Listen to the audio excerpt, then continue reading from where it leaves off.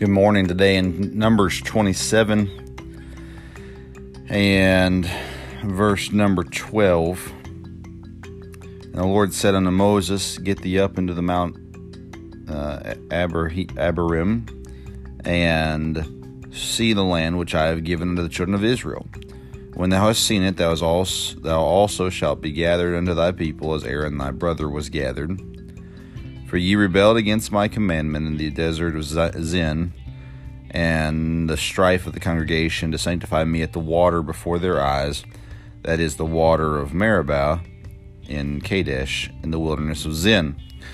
We see here God telling Moses to go up and to look, and he is going to see the promised land, the land that God is leading the children of Israel to, and reminds him, because of his rebellion and because of his hitting the rock instead of obeying God and speaking to the rock, that this is as close as he's going to get to this promised land.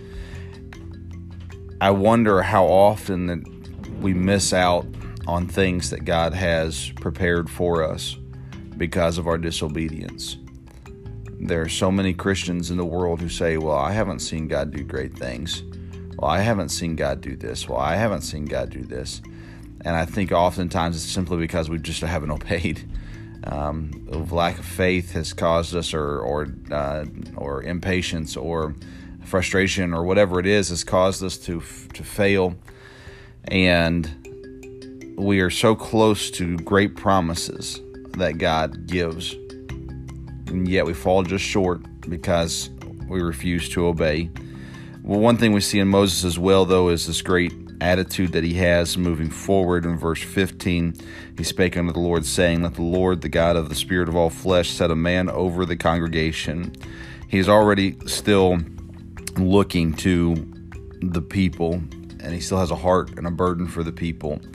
And the Lord appoints Joshua to take over for Moses.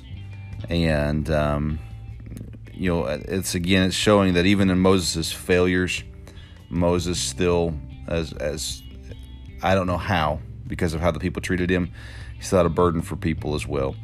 So don't miss out on opportunities. Don't miss out on blessings. Don't miss out on things that God has for you because of your disobedience. As we say often, just obey. Just do right. And watch the Lord bless you instead of punish you. Have a good day.